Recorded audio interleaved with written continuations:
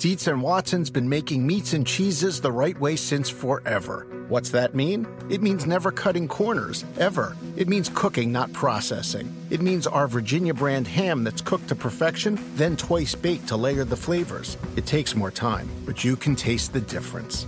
We come to work every day to do it the right way, even if it's the hard way. Because if it's not right for us, it's not right for you. Dietz and Watson, it's a family thing since 1939.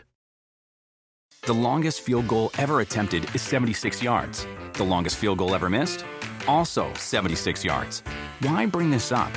Because knowing your limits matters, both when you're kicking a field goal and when you gamble. Betting more than you're comfortable with is like trying a 70-yard field goal. It probably won't go well. So set a limit when you gamble and stick to it. Want more helpful tips like this? Go to keepitfunohio.com for games, quizzes, and lots of ways to keep your gambling from getting out of hand. This episode is brought to you by Progressive. Most of you aren't just listening right now, you're multitasking. But what if you could also be saving money by switching to Progressive? Drivers who save by switching save nearly $750 on average, and auto customers qualify for an average of 7 discounts. So multitask right now. Get your quote now at Progressive.com. Progressive Casualty Insurance Company and affiliates national average 12-month savings of $744 by new customers surveyed who saved with Progressive between June 2022 and May 2023. Potential savings will vary. Discounts not available in all states and situations. There was, at one point, a thought that a 16-team playoff field would look like it did back in 1982 when you were... 2. What? 2. Yes. Yeah, you were born in August, so you were 2 in 82. I was not. I was 17, which is somewhat depressing considering I'm sitting here talking to a 2-year-old now, which, I guess is kind of fitting based upon some of the things you say.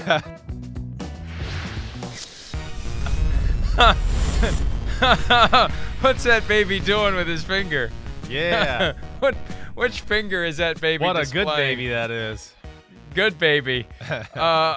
Good morning. It's Thursday. It's Pro Football Talk Live. Peacock, Sirius XM 211, NBCSN for the re-air at 9 Eastern, 7 o'clock UK and Ireland time for the program on Sky Sports. And whenever, wherever, however you listen to the podcast, Chris, we did not coordinate this today. You're in black. I'm in black. I've got my Salute to Service hoodie that our good friend Paul Allen, play-by-play voice of the Vikings, sent to me. Why? Appreciate Why? Paul for doing that.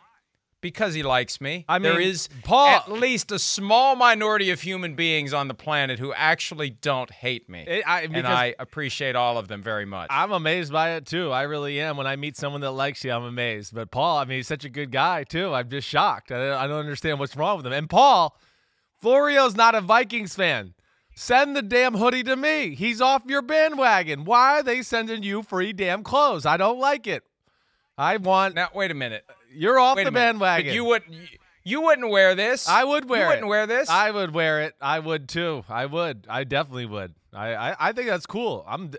Some free NFL gear. That's legit, too. I really like the look of it. I don't know that they make this in a triple XL with 7XL arms. If they do, then I'll hook you up with one. Well, no, I can guarantee they do because in the NFL, you better have some 7XL arms and some quadruple XL sweatshirts or you're not going to fit a lot of guys.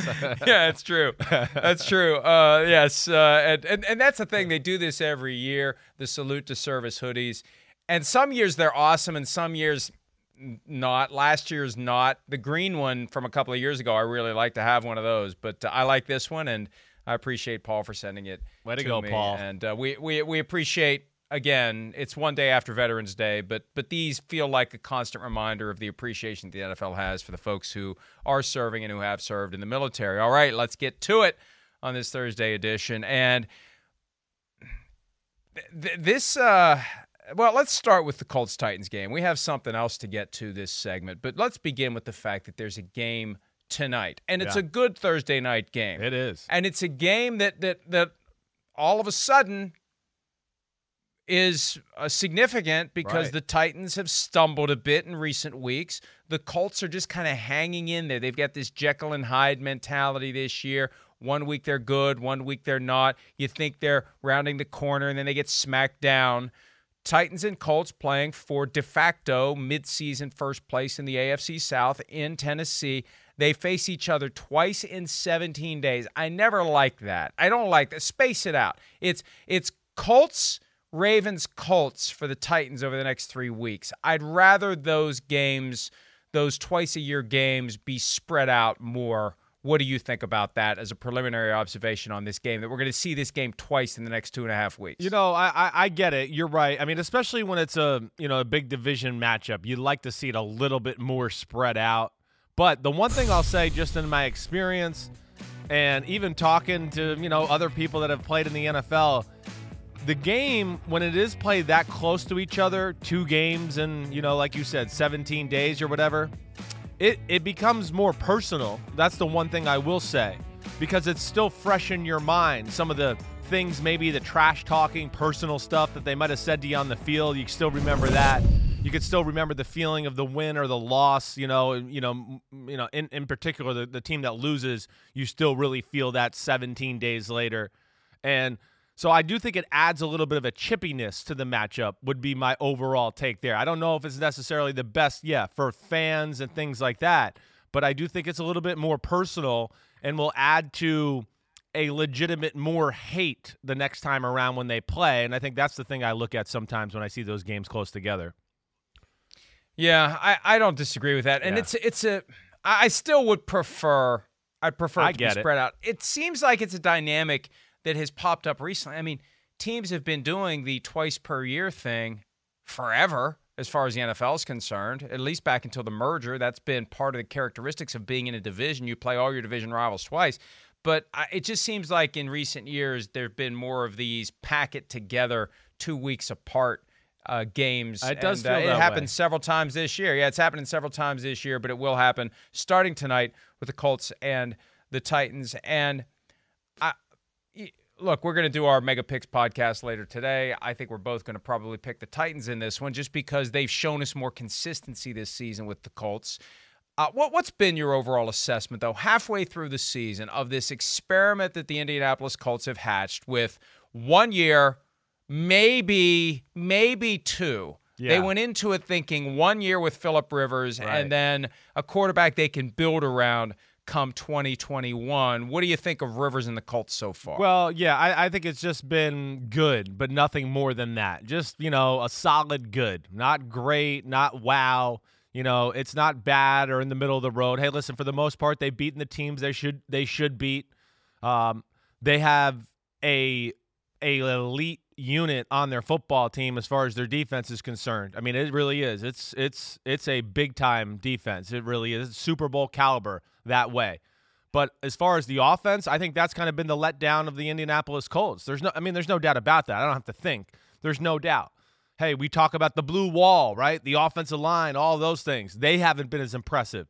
The run game hasn't really been there. They've had some injuries at receiver that I think we've all maybe just swiped under the rug a little bit and haven't really maybe given it the notice it deserves. No T.Y. Hilton, no Paris Campbell. Michael Pittman Jr. just got back in the lineup last week.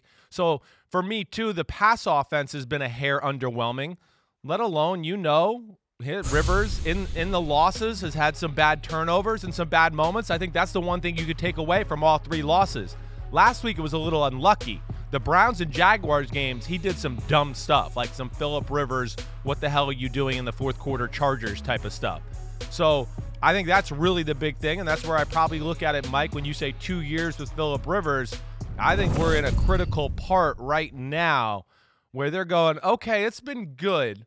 Yeah, we've been a little injured, but it hasn't been like, whoa, knock our socks off and we're definitely in this for 2 years. I'd be shocked for that. I think he's still playing for another crack to be the quarterback of this team next year, and we're going to see how that plays out tonight and here in the rest of the year.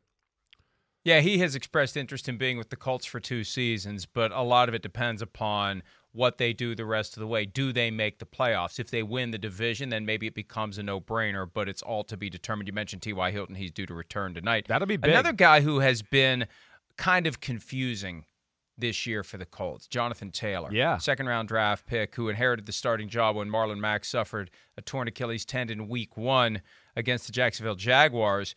right out of the gates against the Vikings, 101 rushing yards for Jonathan Taylor in his first game as a starter, but he has tailed off since then. He had 6 carries for 27 yards against the Ravens, and he had the fumble that Chuck Clark scooped up and jumped over Phillip Rivers in return for a touchdown. That was the turning point, really, in the loss to the Ravens last week. Frank Reich said that the team still has confidence in Jonathan Taylor. Do you? I do. It hasn't looked as good as what I would have expected coming out of Wisconsin. I'm still looking at a young runner that I think is thinking too much, just not reacting and playing football. And that can happen, as a rookie. It happens a lot. That's why sometimes we see those rookies where we go, hey, it was a so-so rookie year. And all of a sudden that second year we go, whoa, this guy looks different this year. And I think Jonathan Taylor, it's not no pedal to the metal. That's what I'm missing, Mike. We talk about that sometimes with running backs, guys who just hit the hole with abandon. Okay, I'm going to go 1,000,000 miles per hour, and then I'll figure out where to go as I approach the hole. He's a little bit more tentative right now, and between that, fumble. He's always had ball security issues, but I think the more disappointing thing too is this. The offensive line and that lack of domination there. That was a unit where I looked at and went, I think that's a top unit in all of football, and it's up there close to that, but I don't know if it's like top 3 or 4 this year. Pass protection-wise, certainly. Run game, when I watch them lately, I just go, hey, it's good, but it's not as dominant as I've seen the last 2 years maybe out of them in that position. Jordan Wilkins has seen his workload increase in recent weeks. Taylor played 13 fewer snaps than Wilkins in the win over the Lions, and Wilkins had more touches than Taylor last week. Reich said there was never a discussion during the game, let's let the other guys get in there. We have confidence in Taylor, all the confidence in the world. Of course, you kind of have to say that. You're not gonna say publicly not at this point. that you don't have confidence in the guy unless you're Bruce Arians, I guess. Yeah. But privately, Jonathan Taylor's probably getting the message that he needs to hold on to the football. It was his first fumble of the year. At least he had no fumbles through the first 7 games. There may have been one against the Lions, but definitely one against the Ravens. And that's an issue, especially tonight when you can't afford to be giving the Titans any extra possessions. Now, the Titans, they've lost some of their luster. They lost 2 in a row. The loss to the Bengals was a head-scratcher. And then it looked like they were in the process of obliterating the Bears, but the Bears kind of put some things together late that almost allowed the Bears to cover the 6-point spread, Chris. Well, yeah. I mean, the Titans, it was a good win for them last week. It was a struggle on offense because that Bears, defense is really, really good. But, as far as their own defense, hey, there's still work to be done. Now, they caused some turnovers and did things like that last week and, started to play prevent defense. But there's a lot of questions about that Tennessee Titans defense. There really is across the board. I mean, their inability to really stop big pass plays has been an issue. By any team that can really throw the football has picked them apart to a degree. And we've talked about it. Lack of a pass rush is a real, real big issue. It is. And that's compromised Mike Vrabel a lot to, I don't know what to do. Blitz, play coverage, how do I approach this? He's trying it all. He really is. They just don't have that type of guy as far as an edge rusher that could disrupt that way. And, they've been burned a lot, and I expect tonight to be a struggle for them to stop the Colts' passing offense. I think the Colts and what they do is going to give them a tough time. This Tennessee Titans defense is certainly nothing special in the pass game, that's for sure. It really is amazing to think that they've struggled as much as they have with that pass rush. Jadeveon Clowney off the injury report. There's been talk about possibly needing surgery on the knee, but he did fully participate in practice Tuesday and Wednesday. He's got a knee and an illness, but he's good to go for tonight. I agree with you that he's more than just a guy who gets sacks. He's a guy who disrupts the play, but he's not doing enough disruption this year to let his teammates get to the quarterback. No, period. You're right. Last year we didn't care about the stats, right? When he was playing for Seattle, we kept going, doesn't matter. He's the most disruptive guy on their defense. He's the best player in their front 7. He was the best player in their defense. It didn't matter. This year it's not the case. First off, the best player on the Tennessee Titans defense is Jeffrey Simmons, which was a great pick by Greg Robinson and Vrabel in 2 drafts ago. I mean, he is that guy. John Robinson. Sorry, called him Greg. But He's the alpha disruptor, the guy that teams have to game plan and worry about. Clowney has been very spotty. There's been some games where you go, damn, there's Jadeveon Clowney. He's around and disrupting. But there's been a few other games where you just go, is he out here? Is he doing anything? What is he doing? And I think that always goes back into the thing we've always talked about him, Mike.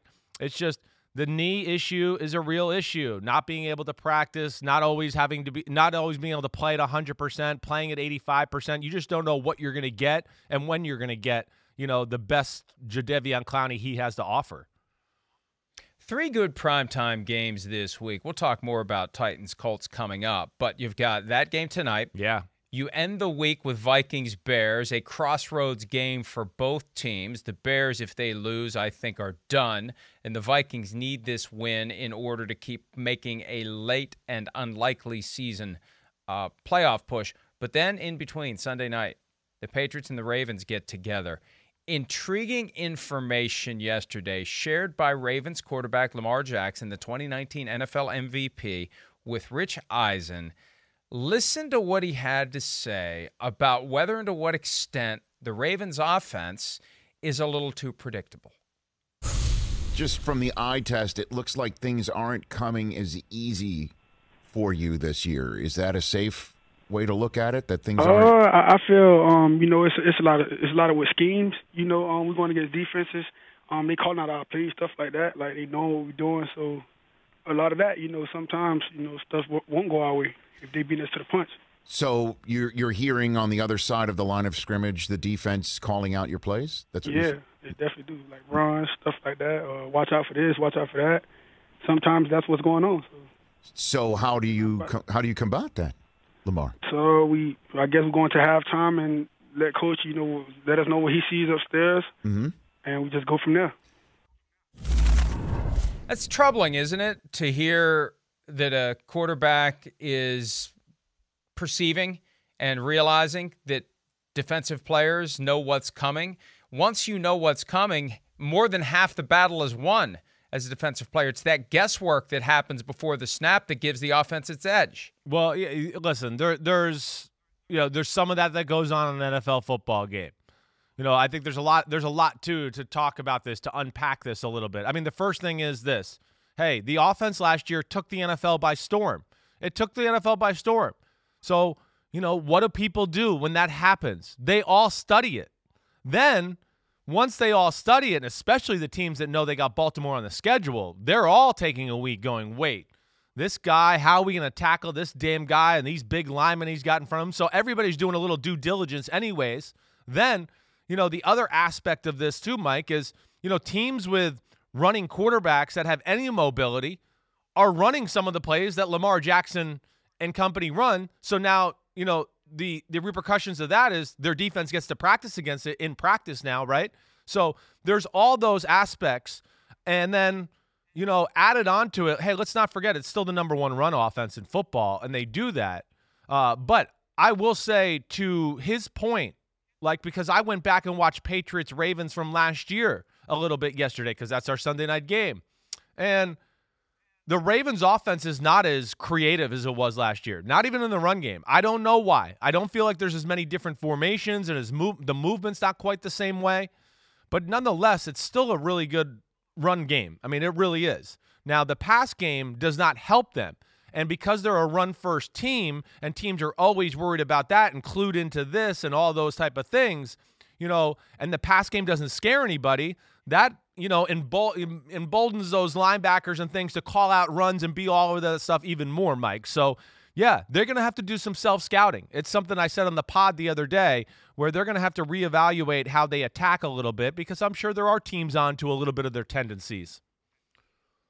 And I know that's just one of the many things that coaches have to worry about as they get ready for a game. They're studying the opposing defense, but the best organizations, and the Ravens are one of the best organizations. That's what makes this surprising. The best organizations will have coaches in place whose job primarily, if not exclusively, is to engage in that self-scouting, to stay a step ahead of the opposing defense and ensure that the offense doesn't have those tendencies and tells that can be picked up in film study and allow a defense to call out plays Yeah. and say, this is what's coming next. That's what's coming next. And, I also can't help but wonder just the fact that Lamar Jackson pointed it out. And look, it just kind of came up casually, but I can't help but wonder whether or not defenses think that rattles him a little bit to hear that some of it is common to football, that you're always going to have before the play,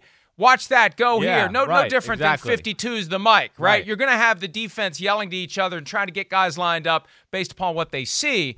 To the extent that that's registering with Lamar Jackson and he mentions it spontaneously during an interview, maybe they're doing it in part because that's part of this game of getting inside of his head before the snap. Is there anything to that? I don't know about that. I will say to the point, though, that maybe, I like to what you're saying, where it does go on, like it goes on. And, when not that I played a ton of quarterback in the NFL, but even in, our best games, you still had middle linebackers who were going, hey, watch that guard. He looks like he's going to pull or do those things.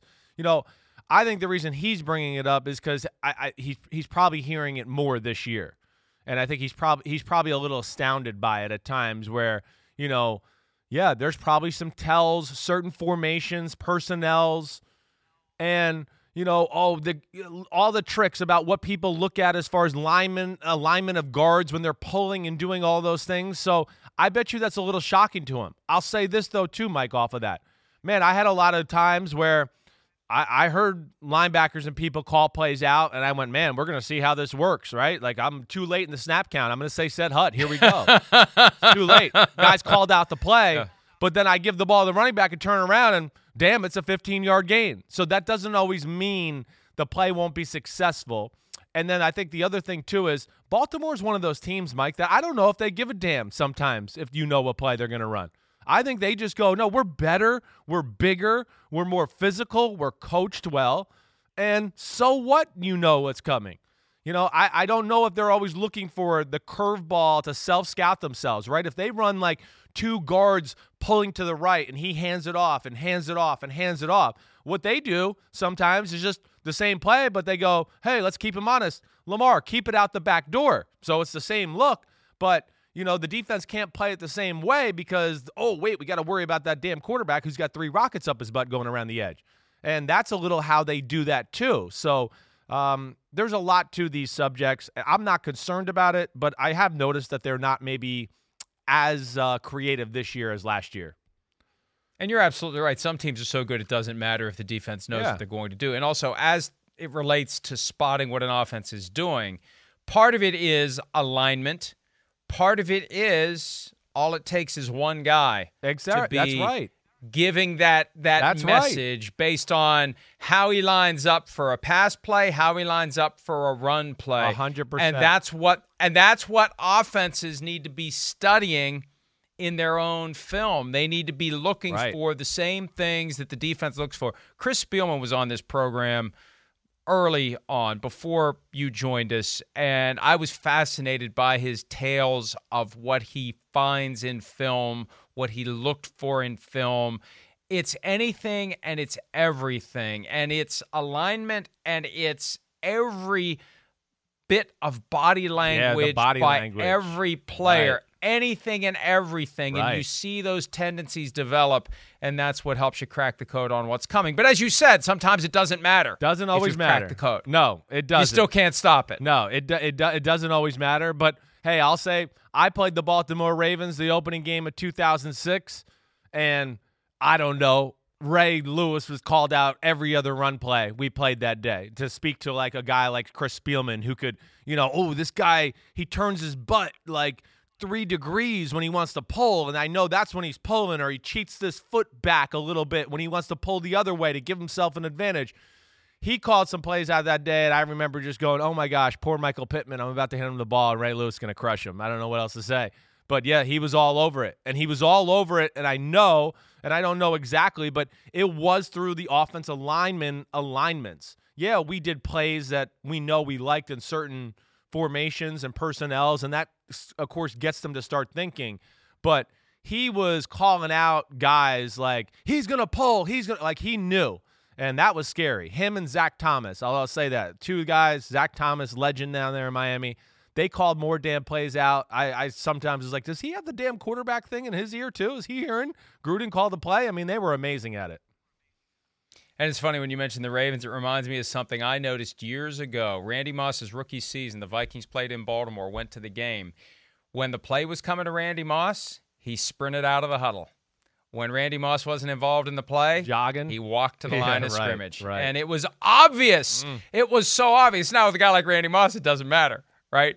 It doesn't matter. It doesn't. But the other 10 guys probably would have preferred they need the not advantage. to have the signal right. that you could focus on the other guys and not focus on Randy Moss this play. Lamar Jackson also addressed yesterday with Rich Eisen the question of people criticizing Lamar's performances in big games.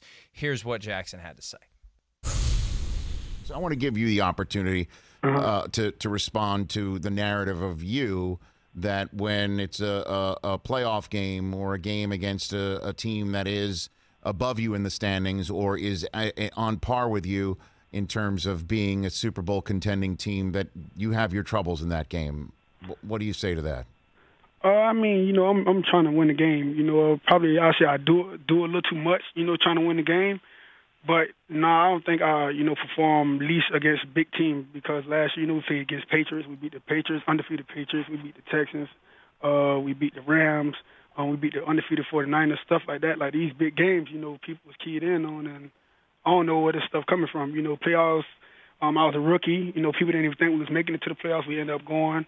Then last year, guys were banged up. Our key guys banged up in the game, so it's a lot more pressure on us. So we're trying to do whatever we can, take the pressure off those guys, and we just didn't pull it off. That's all to it. Regroup and focus on this year now. How much pressure do you put on yourself, and maybe in a self-scout situation for something like that? Then, Lamar. I wouldn't put a lot of pressure on myself. Just trying to do too much. I'll say like sometimes you're try to force something that shouldn't do. Stuff like that. Just trying to do too much sometimes.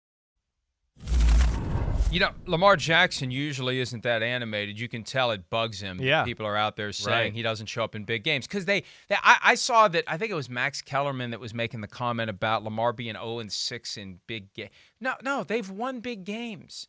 They just stumble in huge games. It's not a big game problem. It's a huge game problem. It's a single elimination game problem. It's a Chiefs problem. That game back in week 3, you circle that as soon as the schedule came out. That's the game of the year, the Ravens and the Chiefs, and they laid an egg in that game. And then the Steelers-Ravens round 1, that's a huge game. And even though the Ravens kicked the crap out of the Steelers ended up winning the game. So it's not a big game issue. It's a huge game issue, Chris. Do you agree? Well, I mean, yes, to a degree, I do. I mean, but not totally there. I mean, first off, he answered it the right way. Hey, his rookie year, the Chargers, Week 16, that was a big game. I mean, they had a win. That was huge. Yeah, that kept the Chargers from being the 1 seed. Exactly. That year, the Chargers would have been the 1 seed. They were 12-4. So. Now, okay, and we just talked about this to start the show. Then they had to play that team 2 weeks later. 2 weeks later. So that's not easy. That game plan was still in the Chargers' minds. And just like we said, when you play that close together, it becomes personal, right? And he's a rookie. So they weren't as good on offense quite yet. Last year, I don't know how anybody could say that. I don't know how anybody could say it. I mean, how many was Russell Wilson up in Seattle beating their butt 30-14? Not a big game? Was 49ers 20-17 at home not a big game? I don't understand that. Now, when he's gotten into the playoffs and the one-game elimination, I think he also said that right. This is why I like this guy. He's right. He tries to do a little too much, just like in the Pittsburgh game. I'm going to hold the ball in the red zone. It's Pittsburgh. Their pass rush. I'll make something happen. Boom, get hit, strip sack, fumble. We lose the ball. Those are things he'll learn to rein in those situations. But also in those games, too, teams have been, especially like Tennessee last year, clued in on their run game. They're all over that. And then it does become about the pass game a little bit more. And where I'll continue to defend Lamar Jackson, and where I'm mad I didn't even defend him more this way 2-3 weeks ago, is it's not always his fault in the pass game. That's the other thing, too, is you continue to study and look at them. I go, man, he doesn't miss much. You know, it's not like I'm sitting here going, wow, this is some awesome pass offense for the Baltimore Ravens. They need to do more. They have issues with their offense. They're a little too predictable. And, you know, I got some ideas for him, but yeah, it's not perfect. They don't help him out in those big games either, is what I want to say. They don't exactly make the game easier. Oh, we can't run. Now we're going to go to our real average pass game, and we expect you to come back with, you know, kind of average schemes to throw the ball. Oh, okay, no big deal. We didn't do that all year, but now we got to do it in the biggest game, and I'm going to get blamed if it doesn't work. And that's where I kind of feel for him a little bit. They were 5-1 last year against teams that made the playoffs, but the problem is they are 0-2 in the postseason with Lamar Jackson as a starter. And if I pull the two threads together, maybe it's the combination of the stakes being very, very high and a team being adept at knowing what they're doing. Exactly. And that's what I think. And maybe shutting them down early. That's the key to beating the Ravens. If they get ahead of you, that's when it gets out of control. Right. If you get ahead of them, that's when you've got a chance. Now, one exception would be that Steelers game where the Ravens had a 10-point lead, but the Steelers just kept chipping and chipping. But and Mike, last Lamar week Jackson is the opposite has that awful of what you said. Right. Last week was the first time he came back from 10 points in his whole career down at halftime. Right. So, yeah, that's that's right. And maybe that. Hey, you know what? Right. Maybe that's why. Maybe that's why he was out doing interviews yesterday. Maybe there's a lift that gives them, a confidence that gives them, that he's gotten that off of his back, and now we can move forward with. Right. And look, John Harbaugh, and I don't know whether John Harbaugh is doing the Lou Holtz thing or not when he tells me after the win over the Colts that the Patriots are still the Patriots and they still have Bill Belichick and I still have a young team and they need to learn how to win consistently. And, you know, they've done a pretty good job of winning consistently as we've been discussing.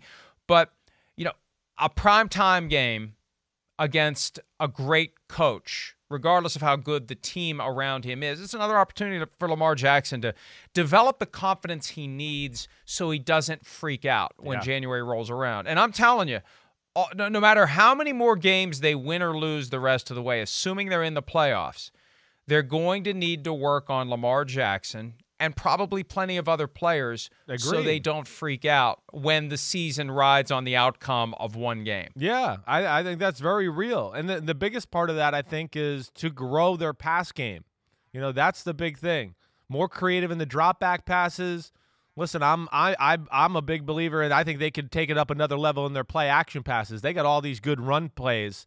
They don't do enough of, hey, this is the same exact looking run play, and now we're going to run the play action pass off it. They don't do enough of that. To me, that's one thing they're missing out on big time. But, you know, we blame it on Lamar because, yeah, he's got Superman-ish qualities. It is not fair, though. You know, too, we haven't even hit this point. You know, who's the guy to throw the ball to that you're, like, scared of on Baltimore? I mean, I know everybody wants to talk about Hollywood Brown because he was a first-round pick and he looks cool and he went to Oklahoma and played with Kyler Murray and Baker Mayfield, but it's nothing special. I mean, there's nothing like I'm writing home about, like, you know, dear mother, this Hollywood Brown is amazing. Holy cow. Dearest mother. Yeah, dearest mother. How can you forget? Yes. I mean, so there's those issues too, and that's why they've flirted with, you know, Des Bryant being there and Antonio Brown and all those conversations to where, you know, that's an element of their team they really need to address for sure, that wide receiver position, their inclusion in the offense more and being more creative passing the ball. Des Bryant was on the field for 2 snaps last week in his debut with the Ravens. They used that device where you can bring 2 guys up from the practice squad every week and then they automatically go back down. I still believe that Des Bryant was the peace offering to anyone in the locker room that wanted Antonio Brown. And I don't think it was a coincidence that Des Bryant was activated for the game that was played the same day that Antonio Brown made his debut with the Buccaneers. Brown got 39 snaps. Des got 2. And maybe Des, by the time playoffs roll around, maybe he can provide something in the passing game. But I got to see it before I'm going to believe it. It's been too long. It's been 2 years since he was even in the NFL, and he ruptured an Achilles tendon during his first practice with the Saints. It's been 3 years since he played with the Dallas Cowboys. So we just need to see it. I'm not doubting Des, although I guess I am. I'm just look, we felt that way about Aldon Smith after 5 years out. We'd feel that way about Colin Kaepernick if he played again. Right. We got to see it before we're going to believe it. All right. Let's take a break. When we return, we're going to take a look ahead to Week 10 of the 2020 season with a round of What's More Likely. We'll do that next here, right here on PFT. I'm ready to go. Streaming now only on Peacock. 5 rich and famous international soccer stars. They have everything except love. I think girls in the past have gone for me because of what I've got. That's why we're going undercover. We're setting them up with single American women. They don't know we are famous. They don't know we are rich. And they'll have to hide their true identity. What do you do for work? I'm an ad salesman. Oh, God. What am I doing? Love Undercover. New series streaming now only on Peacock.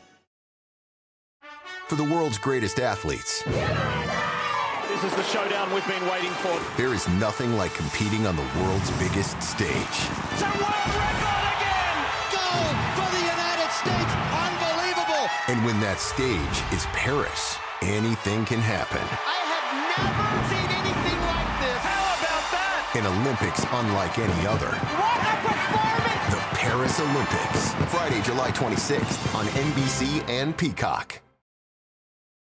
For the world's greatest athletes. This is the showdown we've been waiting for. There is nothing like competing on the world's biggest stage. It's a world record again! Gold for the United States! Unbelievable! And when that stage is Paris, anything can happen. I have never seen anything like this! How about that? An Olympics unlike any other. What a performance! The Paris Olympics. This summer on NBC and streaming on Peacock. I seen Flo. Flo was waiting, and I had the game ball. And when I went up to him, it was just one of those, like, I don't know. For me, it was like, thank you for taking a shot on me, because, like I said, a year ago, I mean, who would have known? I could have had a season-ending injury, but the Miami Dolphins decided to take a chance on me, so that was awesome. What is it with these top 5 quarterbacks in 2020 not keeping their first game ball? Joe Burrow sticks it back in the bag. Tua Tagovailoa gives it to Brian Flores. Keep the damn ball. Your grandchildren want that ball. They got bigger things on their mind. They figure they're going to get balls that are a lot bigger deal than, my first measly win in the NFL.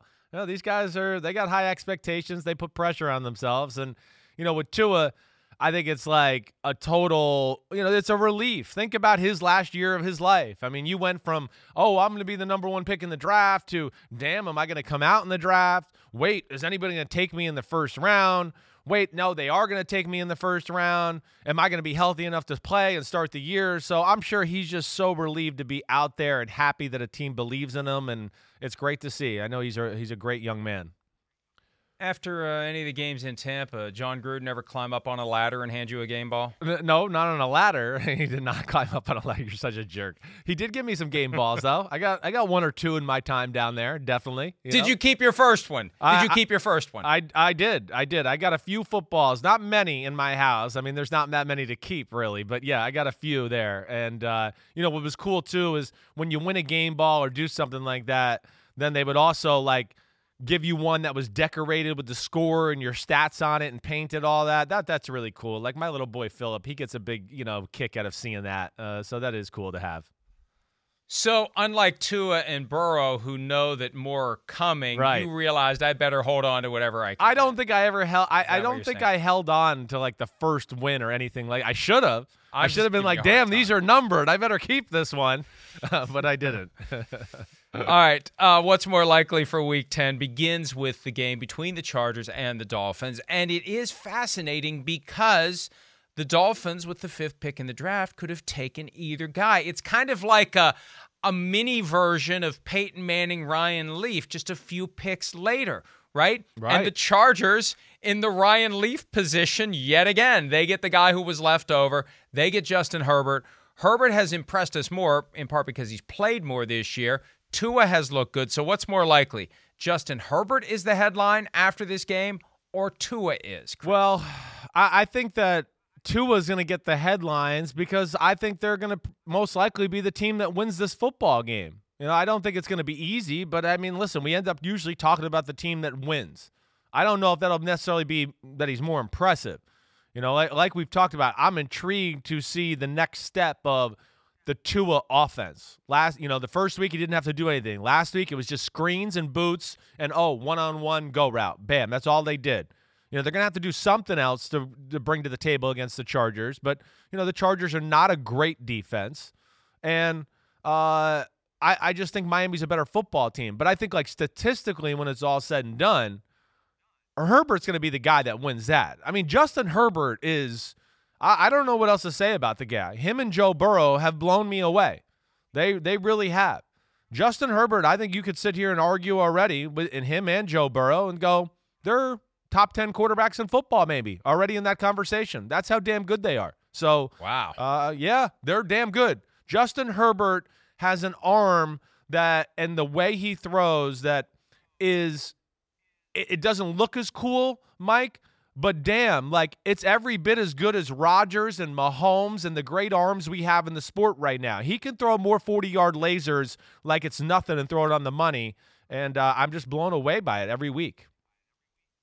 Yeah, and Justin Herbert is good enough right now to get everyone fired in L.A. I mean, that's the problem. You're right, Mike. They aren't winning games with this awesome quarterback. Right. Yet you have to be apoplectic if you're a member of ownership there. And also, as I've said previously, it makes the job a hell of a lot more attractive to any A-list coach out there. If you've got a guy who's been kind of on the fence and maybe he's being coy and maybe you think you could get him, but nah, every coach is looking for a quarterback. You've got a situation now with the Chargers. This is the kind of job.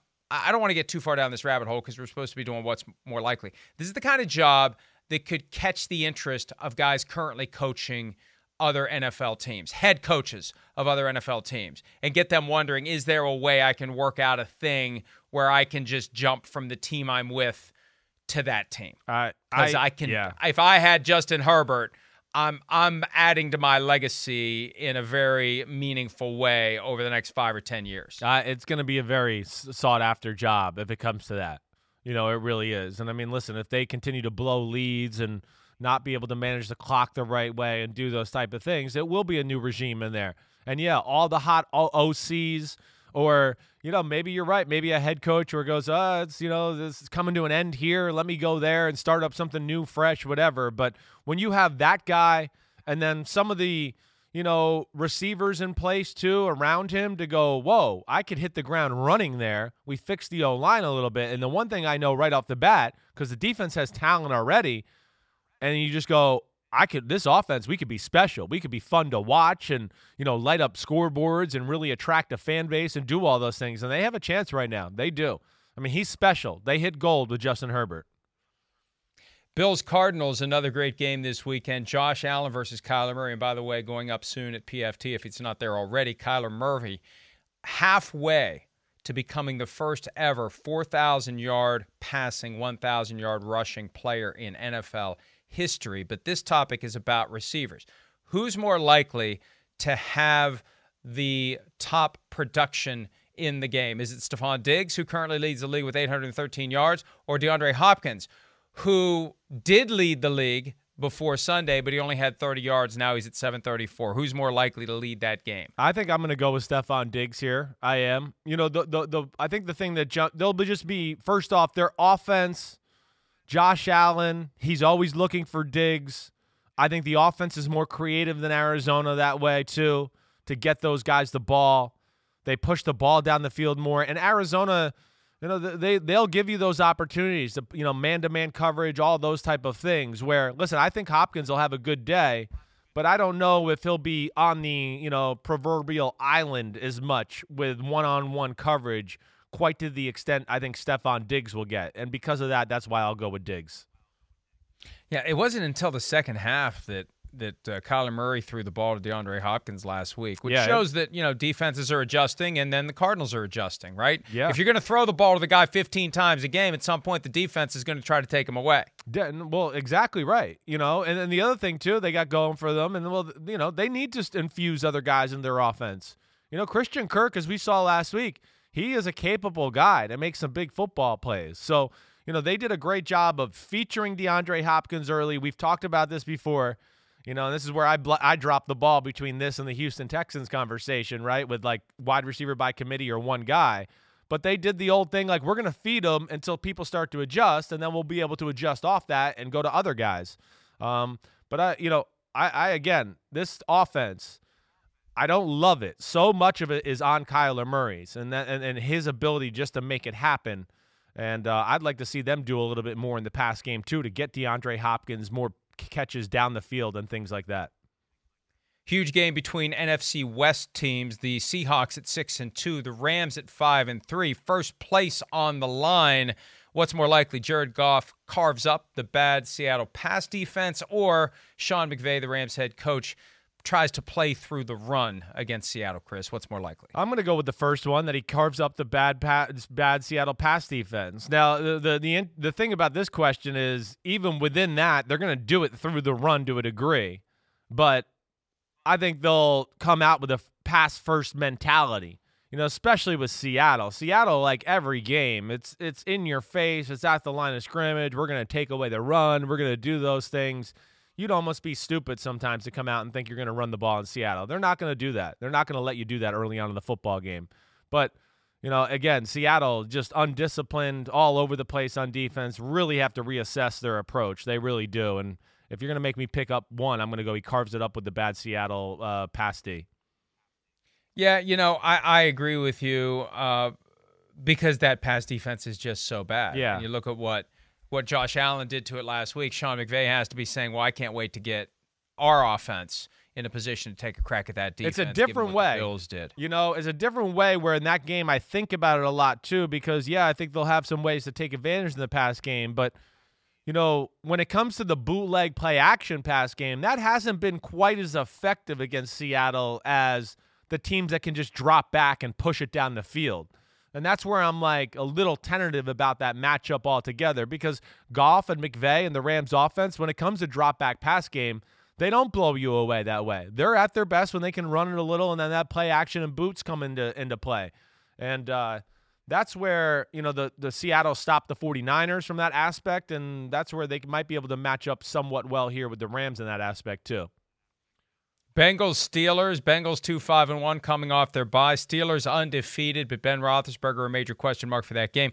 What's more likely, the Steelers defense sacks Joe Burrow 4 or more times, or Burrow has a chance to win the game on his final drive? This is the more classic what's more likely where there's a gap in between. There is a gap. Or I also want to be like, can I pick like he'll probably get sacked 4+ times and maybe have a chance to still win the game at the end? I mean, there's a real possibility of that it's both of those. I'm going to go with here, though. I'll be cool. I do think there's a chance that both of those could happen.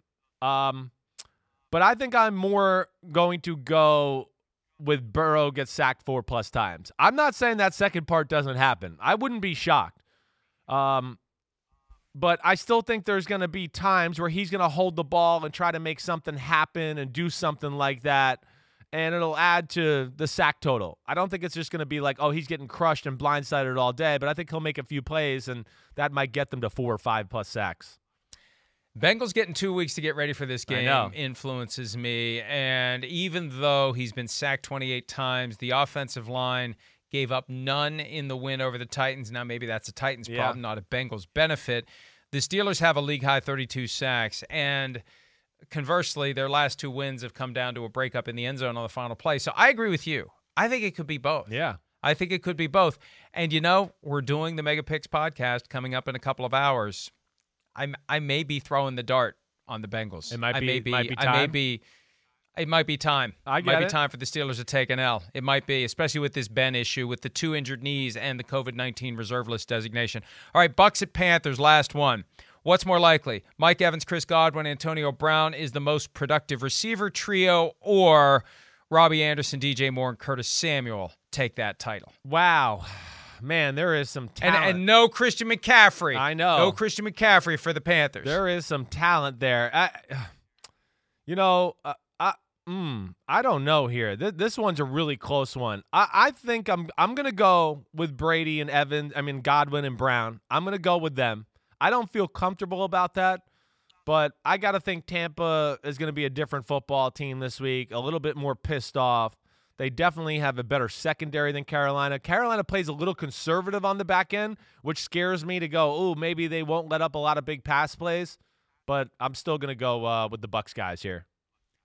Bruce Arians said this week he wants less from Antonio Brown, that 39 snaps was too more much than he had intended. Right. And they want to get away from the 3 and 4 receiver sets because that takes the tight ends off the field. It makes it harder for the running game, right? I've been saying that all week. I just, right? Didn't I come in Monday morning going, where all the stuff that Brady and Tampa did good, they just were like, oh, we got Antonio Brown. Screw everything we did. We're just going to go shotgun. No, don't. I thought they told us they got him for insurance, not that they needed him, right? Isn't that what they were telling us? I mean, they acted like they needed him the other day. No, they don't. Get in 2 tight end sets, run the ball. Make Brady feel comfortable with extra protection to throw the ball down the field. And when you want to take Godwin out of the game or one of them, then you put Antonio Brown in. But that's their best offense to me. Yep, tug of war between Bruce Arians and Tom Brady over Antonio Brown, and we'll see how it plays out this weekend. Let's take a break. When we return, we finally have an ironclad example of the term irony. We'll explain next here.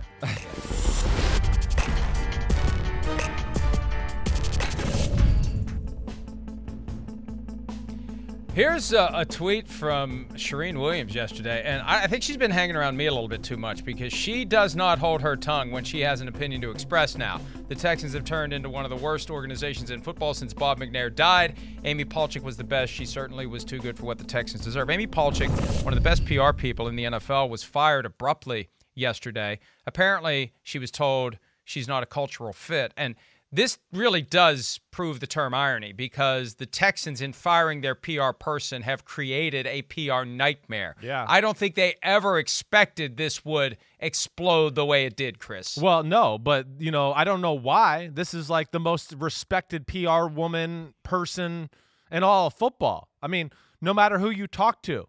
I don't know her. I've met her in passing and things like that, but anybody you ever talk to tells you she's as good as there is. And there's issues here. There is. I mean, hey, listen, Mike, the more and more people I talk to around the NFL that are in the know, most of them believe the cultural fit was she was a Biden and Harris supporter. And she did that on social media, and the Houston Texans organization apparently wasn't in love with that. And that's just the feeling that I've gotten from a lot of people in the know around the league, Mike. Dwayne Brown told me the story 3 years ago of the late Bob McNair entering the locker room and expressing dismay after Barack Obama won in 2008. And the players were like, what is this? Now, McNair denied it, but former tight end Owen Daniels confirmed it. So that may have been it. More PFT Live right after this.